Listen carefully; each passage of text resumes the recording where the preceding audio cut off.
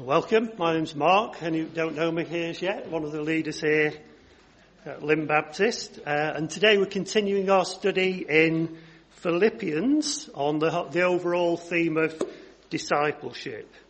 And with the break for last week, for the all-age service, this morning we're going to be looking at the whole of chapter 3, which covers two sections in the Discipleship Explored series that we're looking at in the home groups too. Section 5, Righteousness in Christ, and Section 6, Knowing Christ. But obviously due to the time available, we're actually just going to focus more on the second section of the chapter from verse 10 onwards. So we can read those verses now. So from Philippians chapter 3, verse 10 and 4 to 1. I want to know Christ. Yes, to know the power of his resurrection and participation in his sufferings, becoming like him in his death, and so somehow attaining to the resurrection from the dead.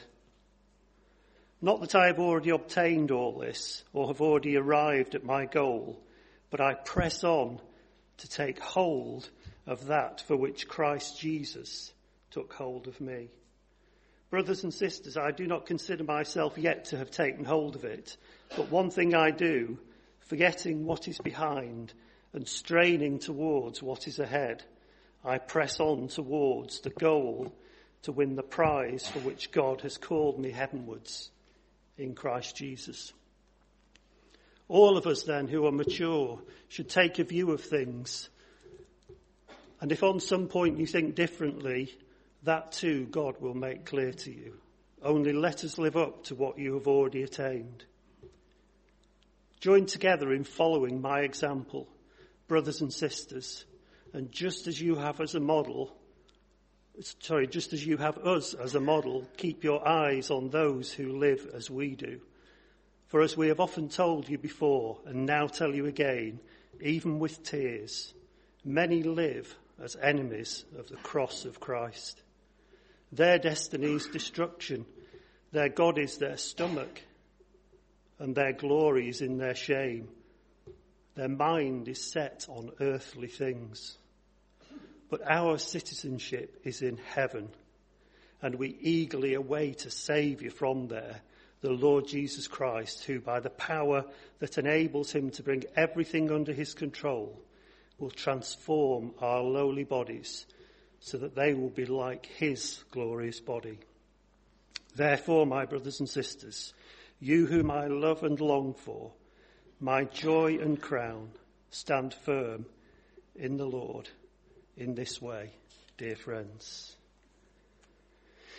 Just by way of a very, very brief recap, Paul was writing this letter to the church at Philippi whilst he was actually incarcerated in a cold, dark, awful, joyless cell.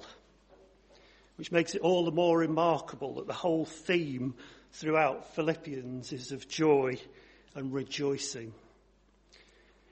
However, one of the main primary reasons that Paul was writing this letter was to actually tackle the serious issue of false teaching that had become evident in the church at Philippi at that time.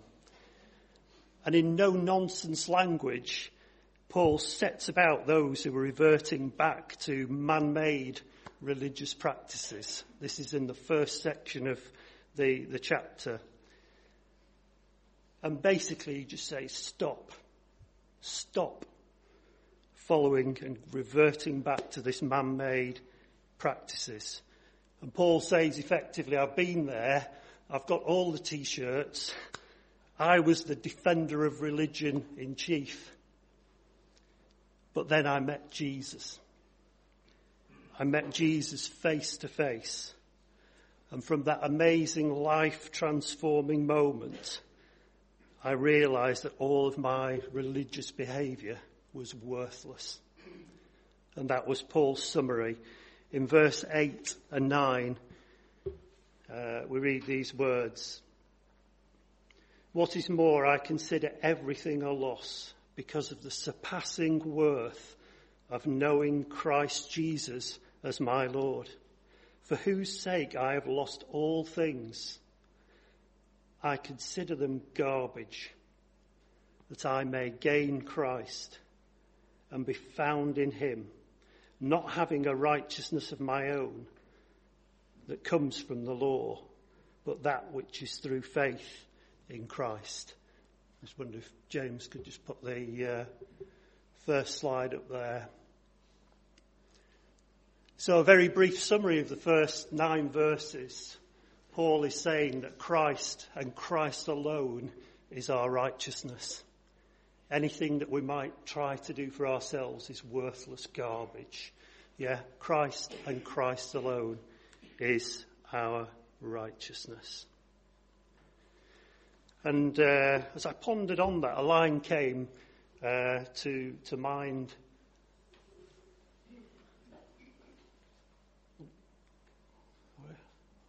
Of a hymn.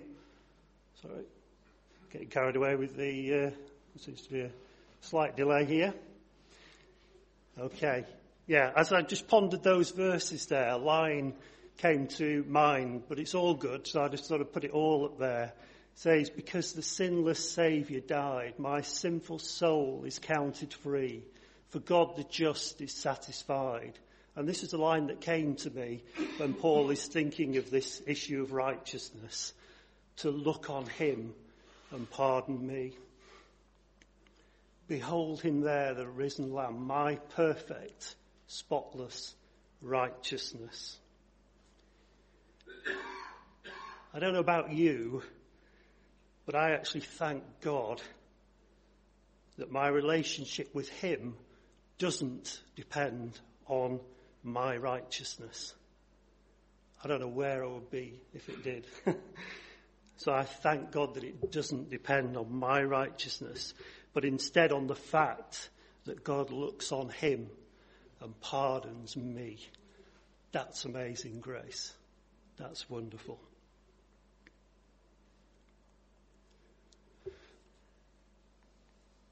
And so Paul moves on to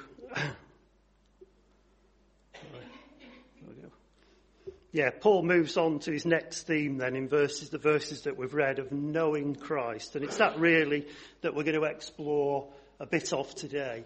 And as I thought of this, the Christian life is a journey.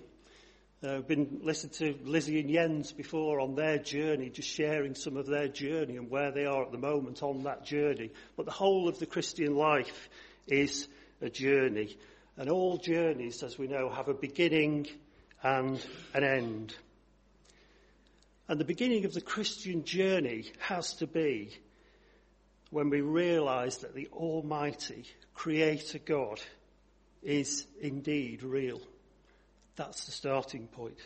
And we recognise that in our natural sinful state, we're separated from him. And that the only way for that relationship to be restored is through believing and trusting in Jesus. In him alone. And trusting in the power of his death and resurrection to save us. That's the bottom line with this.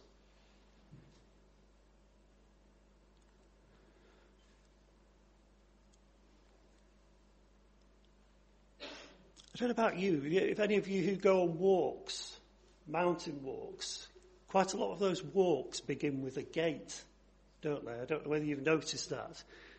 I've pressed one on there. I was going to see if anybody could guess where that gate was. But I pressed on one too far. Well, there we go. Gone. It's back again. I didn't even touch anything then. Okay. I suspect some of you might even have walked through that gate. Anybody? Yeah. It's called the Kissing Gate at Lingmill Gill in Scafell. Okay. Who's walked through there? Anybody? Yeah. Good few hands. Yeah. Okay. As all you gate enthusiasts will know, the Kissing Gate isn't actually its name. The Kissing Gate is a type of gate that you'll be familiar with, I'm sure. And it's named because the outer part because the moving part kisses the outer parts as it opens and closes. Okay, so it's a swinging gate that kisses the outer parts. And it's designed to enable you, obviously, to move through a barrier and set off on your journey. Here endeth the tenuous link with Valentine's Day as well. It wasn't actually a challenge. Nobody challenged me to try and fit something in. It just occurred. But there we go. So that's the kissing gate. But it reminded me of a beautiful song, this did. One that some of you will know the words to here. Of when God actually moved down to kiss a guilty world in love. These words I always find beautiful here. On the Mount of Crucifixion, fountains open deep and wide. Through the floodgates of God's mercy flowed a gracious tide.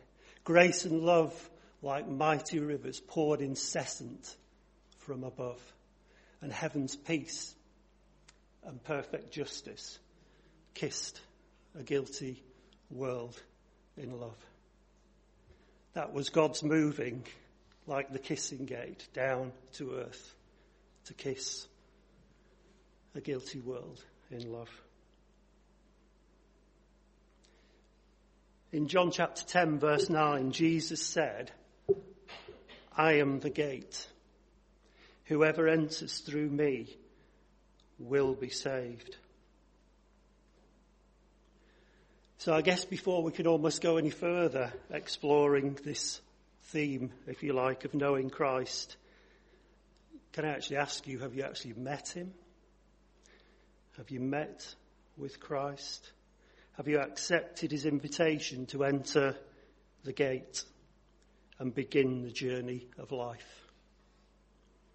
The fullness of life that God intended for you. If you haven't, and you actually believe that God is speaking to you today, can I urge you to respond today while the gate is open, while Jesus calls through the gate? Think on that as we go through, and then at the end of the service there'll be people who would love to pray with you, to guide you and help you through the gate.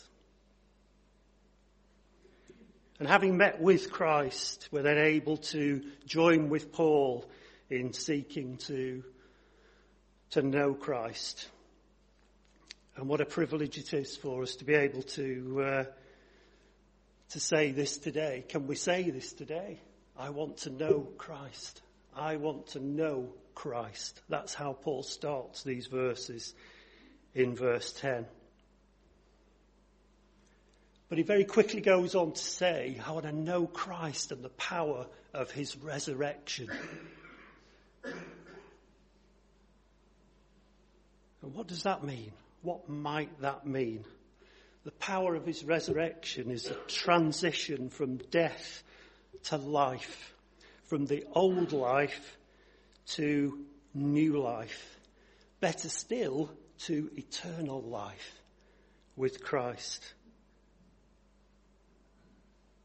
And the question that came to my mind, do I feel like I'm living in the power of his resurrection? Do you feel like you're living in the power of his resurrection?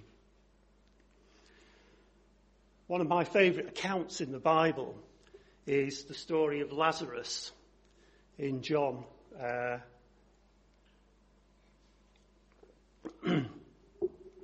John chapter 11, verse 43. I'm just going to read that to you in a moment. John chapter 11, verse 43. This is when Lazarus has been dead. He'd been dead for 4 days. Jesus had been nowhere near. There was no way it could have been set up or anything. And Jesus was there with the sisters, Mary and Martha, as they wept for Lazarus who had died. And Jesus went along And in verse 43 he said, when he had said this, Jesus called in a loud voice, Lazarus, come out. The dead man came out, his hands and feet wrapped with strips of linen and a cloth round his face. Jesus said to them, take off the grave clothes and let him go.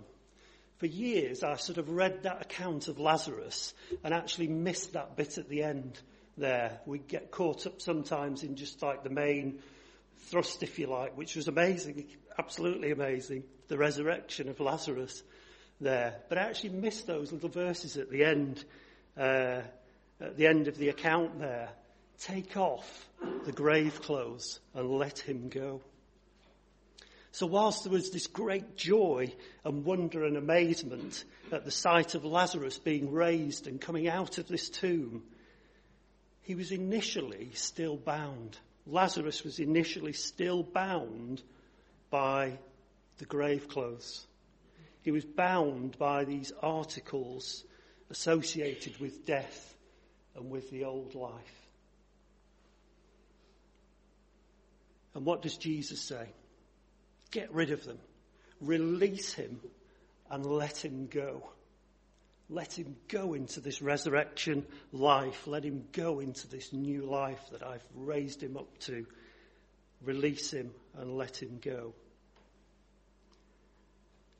Dare I ask the question of you, of myself? Am I still bound by the old life? Is there anything today that we're bound up in the old life? Am I not experiencing the freedom and the release that Christ intended when Paul talks about the power of his resurrection?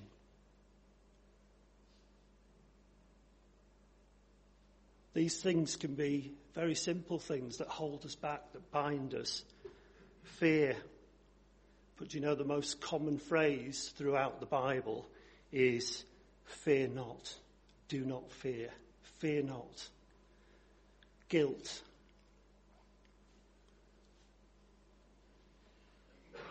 Worry. Addiction. Inadequacy. In terms of guilt, in Romans chapter 4, verse 7 and 8, says this: blessed are those whose transgressions are forgiven, whose sins are covered. Blessed are those whose sin the Lord will never count against them. If you're feeling guilty today, be sure of one thing: God is not. You need not be guilty with God. God has released you from guilt, and he will never count anything that you've done against you today. Believe that word. Worry. In Matthew chapter 6,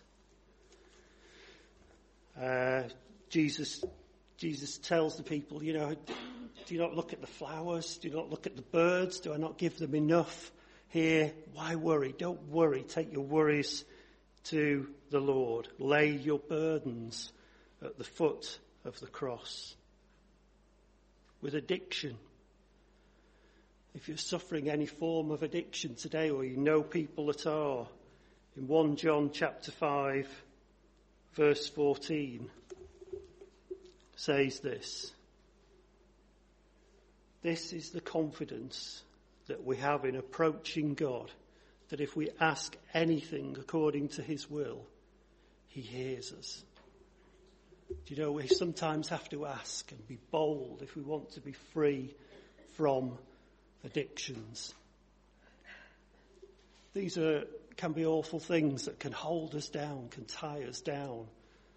I don't mind sharing with you that I struggled with addiction with cigarettes for over 15 years.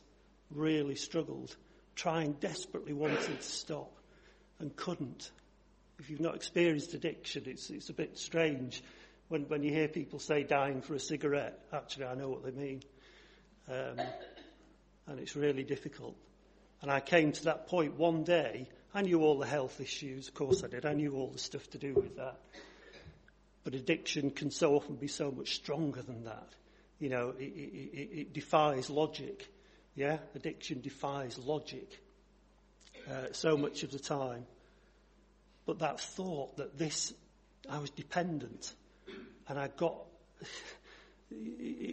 just had to bring it to the Lord. I just brought it to the Lord one day and said, Lord, I've tried everything. I just need release.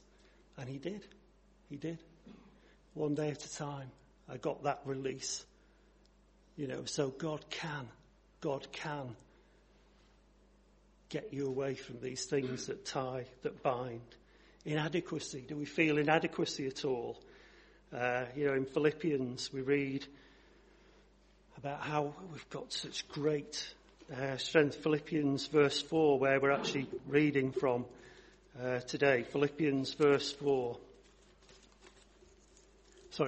chapter 4, verse 13 says, I can do all this through him who gives me strength. I can do all things through him who gives me strength. And then at the bottom I put another one, just for you to think. What is it? Are there any things that are binding us in particular, that are holding us back? If you think through those and you want to pray through any of those things, any of these or anything that might be holding you back, again, please do come and pray, come and share with somebody at the end.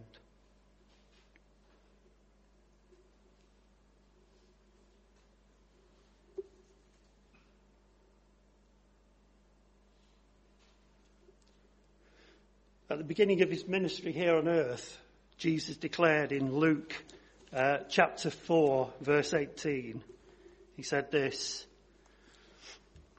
the Spirit of the Lord is on me, because he has anointed me to proclaim good news to the poor. He has sent me to proclaim freedom to prisoners, the recovery of sight to the blind, and to set the oppressed free, and to proclaim the year of the Lord's favour. So Jesus declared very, very early on in his ministry that he had actually come to bring about the freedom for captives, sight for the blind, and release for the oppressed. You know, and this is why Jesus came, and he wants us to come to him to seek this release, to seek this freedom. If you're struggling with anything and you want to seek release from anything that's holding you back, you know, we've already mentioned it this morning. We're a community here of God's people. We're here to support and to build one another up. So we need to take that opportunity. The interesting story from the story of Lazarus is that actually Jesus didn't take the grave clothes away. He actually just asked the people around to remove and take away the grave clothes. Yeah. It was the community of people around Lazarus that actually helped him remove those bounds, those binds, the things that were binding. That's what Jesus wants us to do today. So after Paul has said, I want to know Christ, I want to know the power of his resurrection, he then says, and I want to share in the sufferings of Christ. And when we consider the suffering that Paul had experienced and continued to experience, and last week when Phil shared with us about open doors, the suffering that Christians are experiencing day in and day out throughout the world today, suffering is very, very much the appropriate word for what Paul and what many in the world are suffering today. But actually, as I thought about this, I thought, suffering, I can't quite relate to this word suffering in my life. Here in Lymm in 2016, the word suffering doesn't sort of strike a chord. I can't quite think how we do that. So, just when you're sort of about to breathe a sigh of relief and think I'm going to pass over this, I'm not. I'm sorry. Because another word came to mind, actually, that of sacrificing. Because sacrificing and sacrifice is a word and a concept that if we choose to, here today in Lymm in 2016, we can relate to. But more than that, we can actually participate in sacrificing. And I just wondered whether that in 2016 here, if Paul was addressing the Church of Lymm Baptist Church today, whether or not he might have used the word sacrificing for us today. Sacrifice and real sacrifice is something to me that's not instinctively attractive. Does anybody like the sound and the thought of sacrifice? No? No, good. I'm glad to hear you're all of a similar mind to me. But actually it's a subject that is potentially life transforming. And it's one that we can't avoid and we need to give serious thought to. It may not be what we want to hear this morning, but sacrifice is actually a fundamental part of discipleship. Sacrifice is a fundamental part of discipleship. And if discipleship is about following Jesus and pursuing the teachings of the likes of Paul, then sacrificial living is actually a basic principle of discipleship for our lives today. Their lives, the lives of Paul and the early church, and so many in the early church, were marked by sacrifice. And of course, right at the very, very centre of our faith is the ultimate sacrifice, when Jesus, who knew no sin, took upon himself the sins of the world and gave his life that we might live. And that's the reason for doing it. That's the reason for living a sacrificial life, in simple response to his amazing love and grace. There's no other reason. Yeah? We want to sacrifice. We want to join and share in that with Christ. So what's sacrifice? I just summarised it briefly for us today as giving that really costs. Of giving of ourselves extravagantly. What might that mean today to us? Time, talents, compassion, finances. Basically, whatever God has blessed you with, the call of the disciple today is that we give so that it really counts, so that it really matters, and we give extravagantly. And the challenge that certainly came to my heart with this was, am I giving out of my spare, or is it really costing me? Am I giving out of my spare, or is it really costing me? And that's a real challenge for us today. But if we want to follow this life of discipleship, then we must go beyond giving from spare and giving so it counts and so it costs. And so as we press on from verse 13 and 14, we find Paul here. That's not a picture of Paul, by the way, but we find Paul not looking backwards, but straining towards. He calls straining towards and pressing on to this goal of being with Christ for eternity. That was the end point of Paul for his journey, the goal of being with Christ for eternity. Now, just before we move on, I thought we'd just have a brief game of Guess Who. Okay? Bit of audience participation. Guess who? Okay, very easy one to start with. Anybody? Sorry? Elvis? Yeah? Okay. A little bit harder for some maybe. Anybody? Michael Jackson. And the last one, a very young. Barack Obama. Wonderful. Congratulations. You're all completely wrong. On every one of them. Why? They're all impersonators. Okay? None of those pictures are of the real people that you all thought they were. They're all impersonators, all lookalikes. The Elvis one is remarkable, actually. Yeah, all impersonators, yeah. So these people have all clearly spent a great deal of time and effort to study their heroes and have gone to great lengths to copy them. Quite unusually in the verses that we read before, in verse 17 of Philippians chapter 3, Paul says this, he says, "Join together in following my example, my brothers and sisters." Join together in following my example. So effectively, you might think at first, Paul's saying here, copy me, follow me, yeah?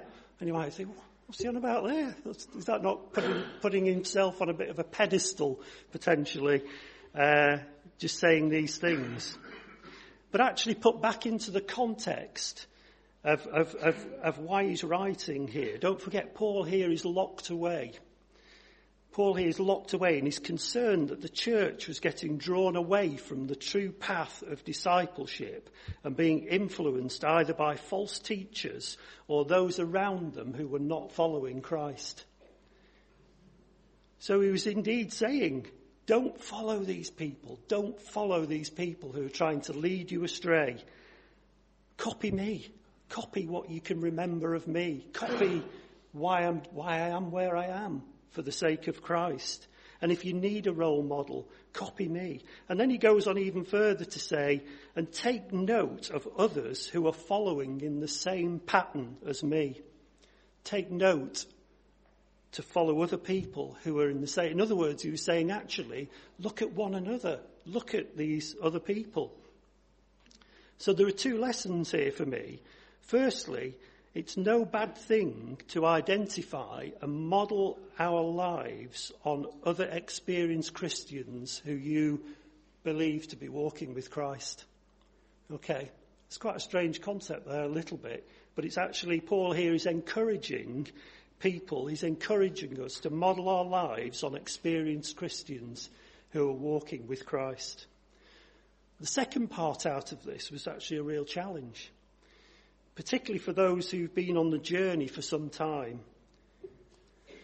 And the challenge is, am I living a life such that if Paul were here today, he could say, imitate him, imitate her?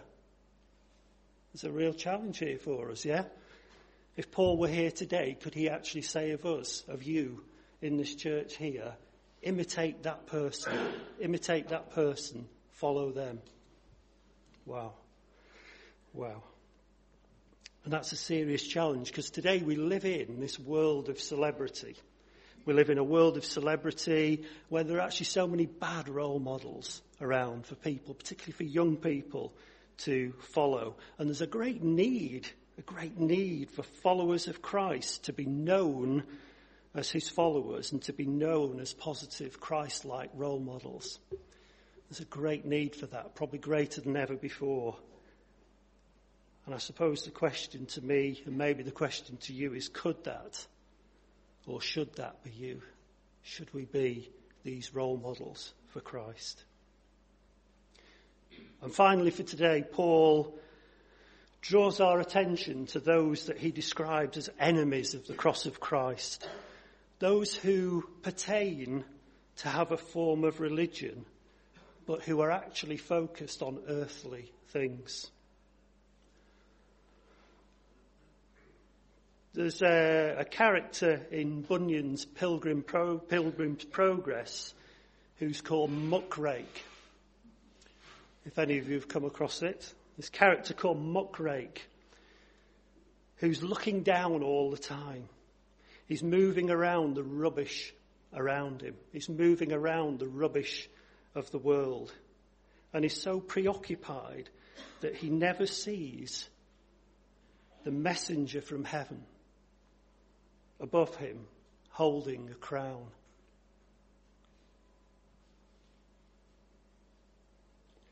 In verse 20 of Philippians chapter 3, Paul says,